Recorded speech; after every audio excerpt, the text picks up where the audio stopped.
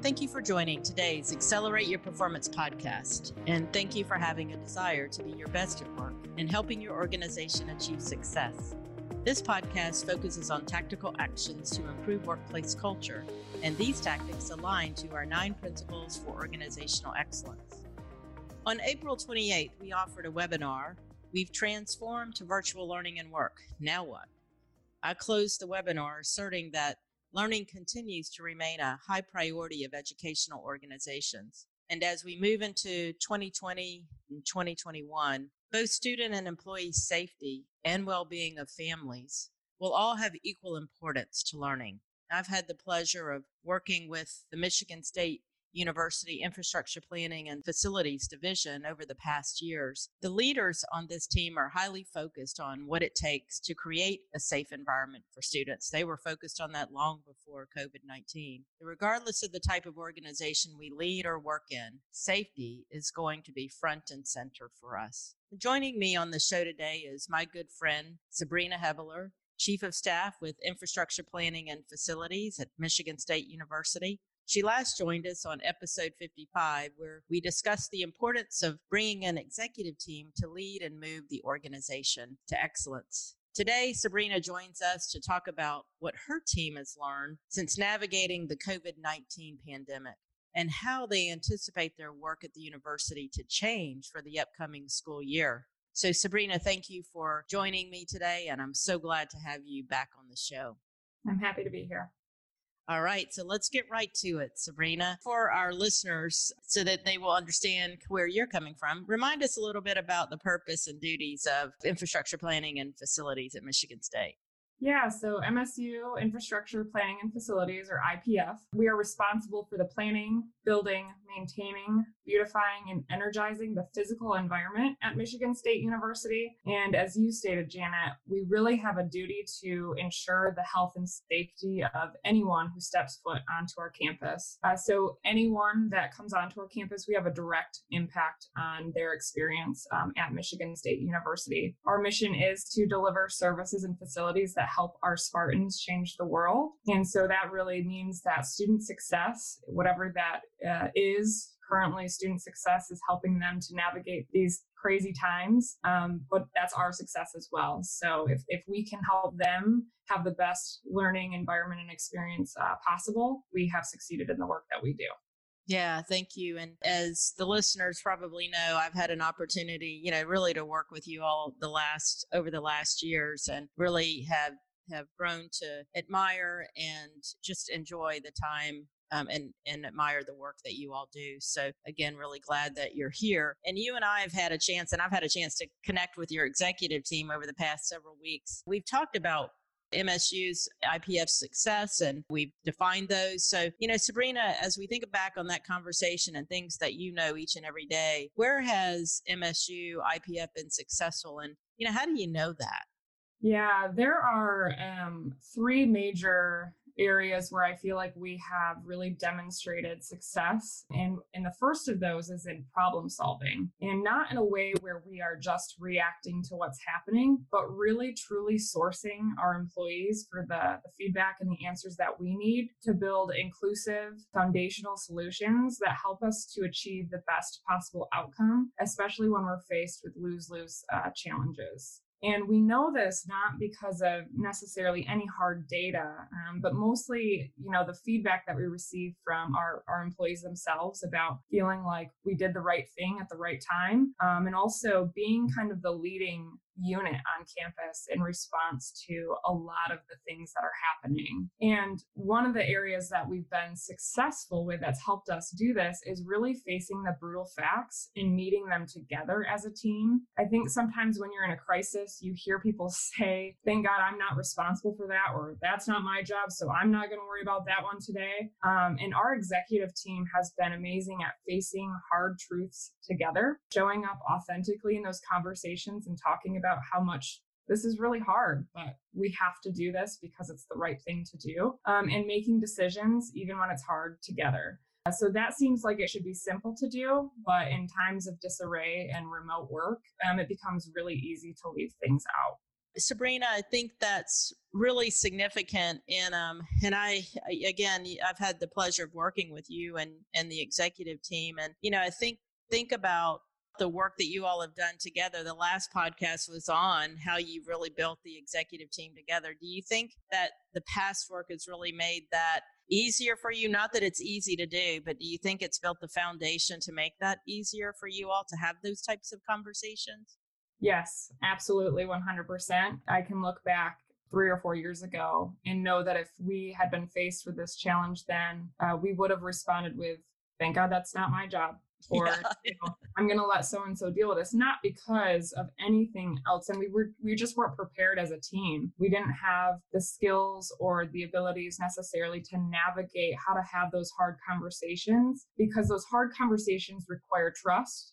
They require a safe space to share how you're feeling about something, and to be able to agree as a team to walk away making a decision that you may not have felt was what you were going to go into it with, but you had to, and you have to stand together as a team at the end of that and have each other's backs. And so that focus on building an executive team, a team of leaders who lead people, requires incredible amounts of trust and incredible amounts of vulnerability in those moments to get through that together. And 4 years ago, we just didn't have those foundational skills. Yeah. And working on that for a continuous amount of time, sometimes it takes challenges like this to turn it on and light it on fire. And we were getting there, right? But this has really, really shown us just how far we've come.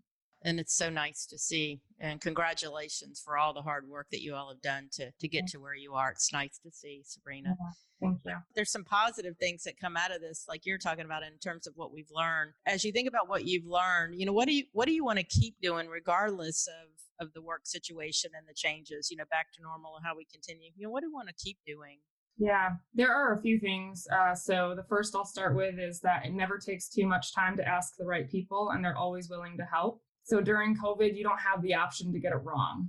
You have to get it right. And every decision we make impacts someone's life or their livelihood. So whether we had 25 minutes or 12 hours, it was important for us to prioritize sourcing as many experts and resources as possible so that we could make the right call for the entire group. So as we look to the future, there will never be a problem that can be answered with, we just don't have the time to ask. We don't have the time to get feedback.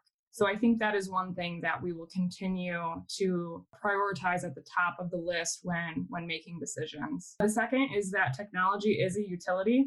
So this doesn't just apply to the academic mission of Michigan State University. It applies to every single individual that we employ. The use of technology has helped us solve problems quicker, keep people receiving a paycheck when they didn't have another option, and helped show our employees how capable they actually are of using that technology and how helpful it can be. So we'll never go back to doing business the way that we did, whether it's FaceTiming across campus to show a project that needs an estimating number to it, or saving some carbon emissions by avoiding traveling across campus for meetings. These will be new norms for us that our team has, learned by the force of the hand of COVID.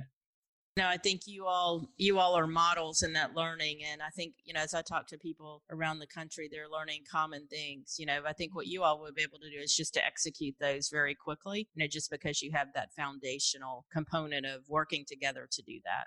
And I would say to that point, at the core of all of this was the importance of communication. And I think we've always known that communication is important, and that everyone's employee engagement surveys talk about the importance of good communication. But for us, communication isn't just about the right message. It's about the right message at the right time with transparency, which doesn't always mean sharing all of the gory details, but it's about building the expectations for employees around what communication they will receive, when, from whom, so that they feel safety and stability in the fact that their organization is watching out for them, and that they know what to expect and how to react to that. And so for us, the biggest thing that we've learned is the importance of a communication cadence around things like this, to build out the programmatic approach to what are the mechanisms, who is the audience, are we trying to share facts, or are we trying to be empathetic? Are we trying to share gratitude?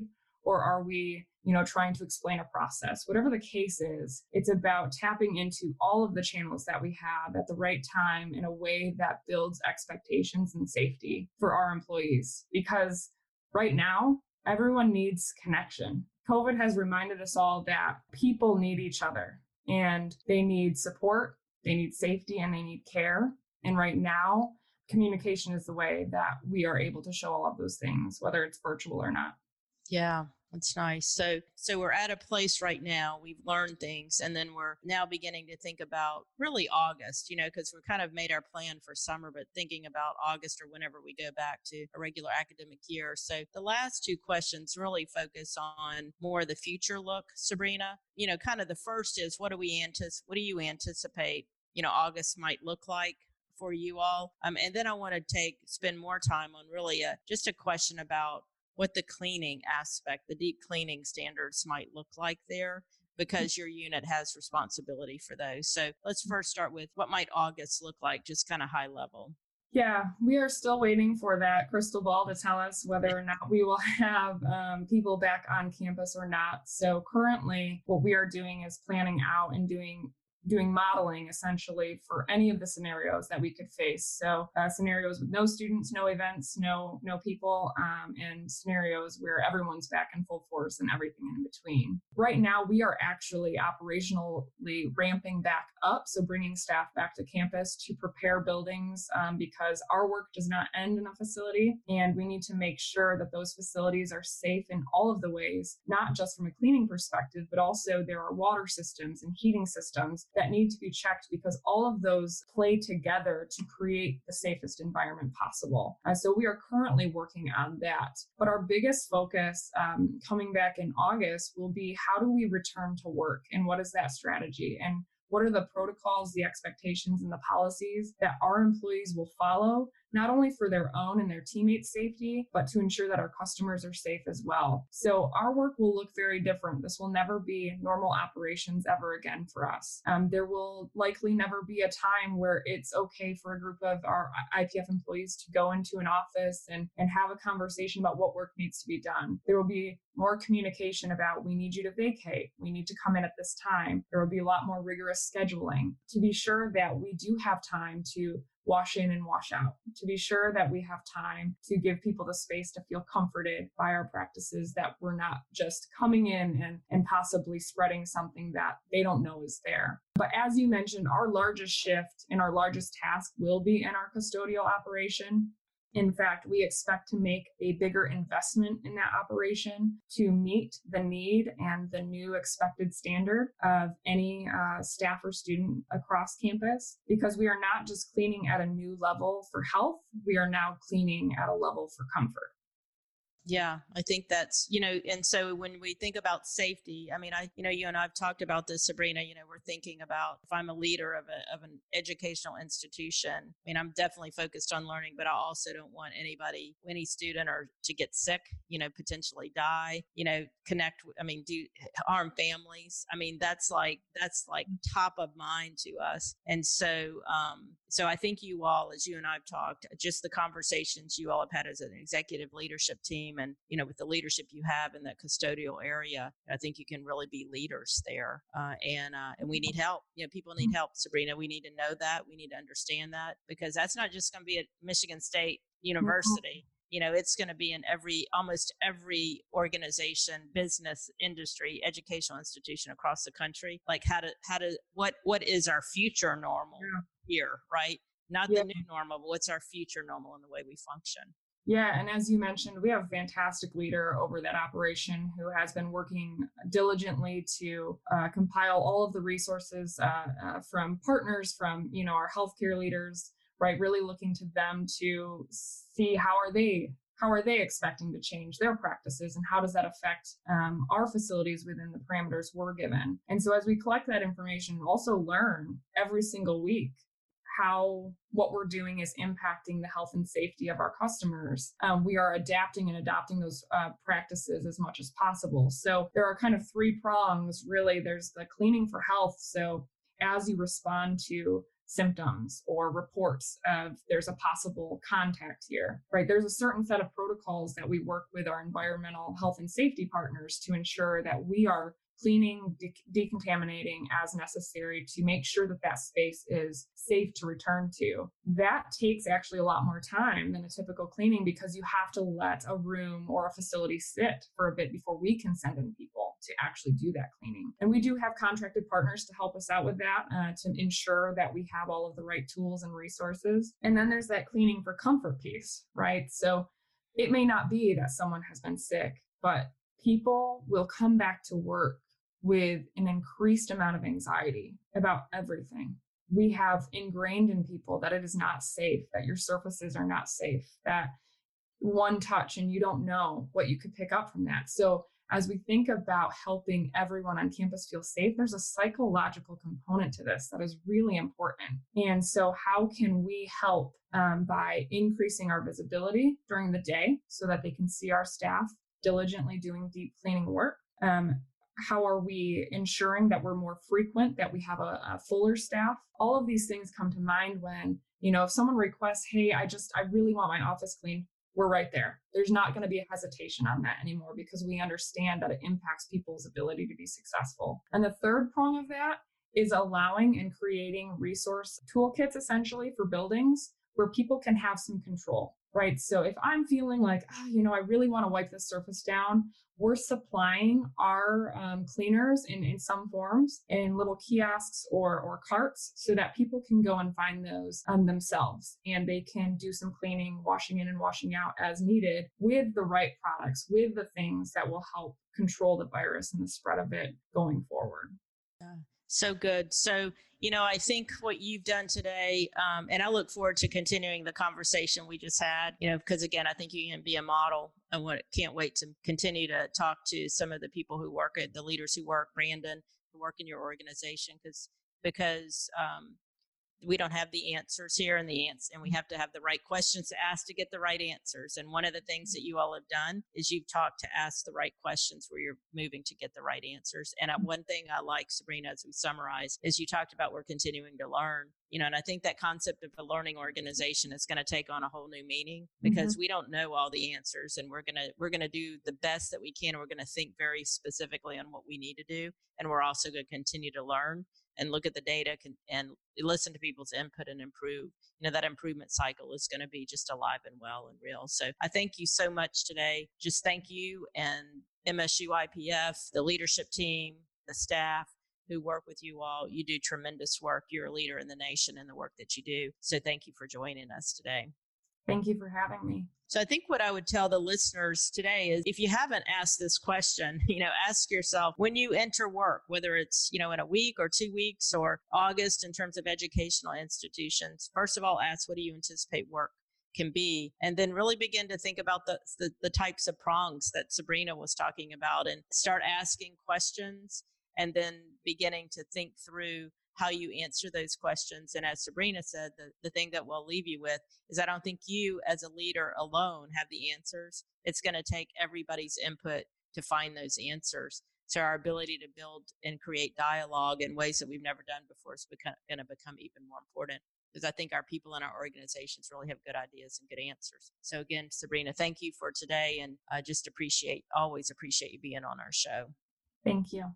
So as we begin to plan for reopening our organizations and schools in the coming months, we've talked about today, we've decided to host our annual leadership conference, What's Right in Education, later in the year than usual. So we've changed it to November 17th and 18th. It's still going to be in Milwaukee. We understand that our students and communities come first right now, and that's where our leaders are focusing their priorities. So we want to continue to support that. We're excited to still be able to create an opportunity for people to come together and reflect on what we've learned as we've navigated through COVID-19 pandemic. And as you heard Sabrina today and others that have come on the show, boy, we have a lot to learn from each other and a lot to share with each other. So can't wait for that time in November. Like our podcast, these 2 days will highlight specific tactics or 9 principles for organizational excellence. So you can view speakers and find out more about the conference and other events at studereducation.com/events. We hope you think about joining us. So thank you for tuning in to Accelerate Your Performance,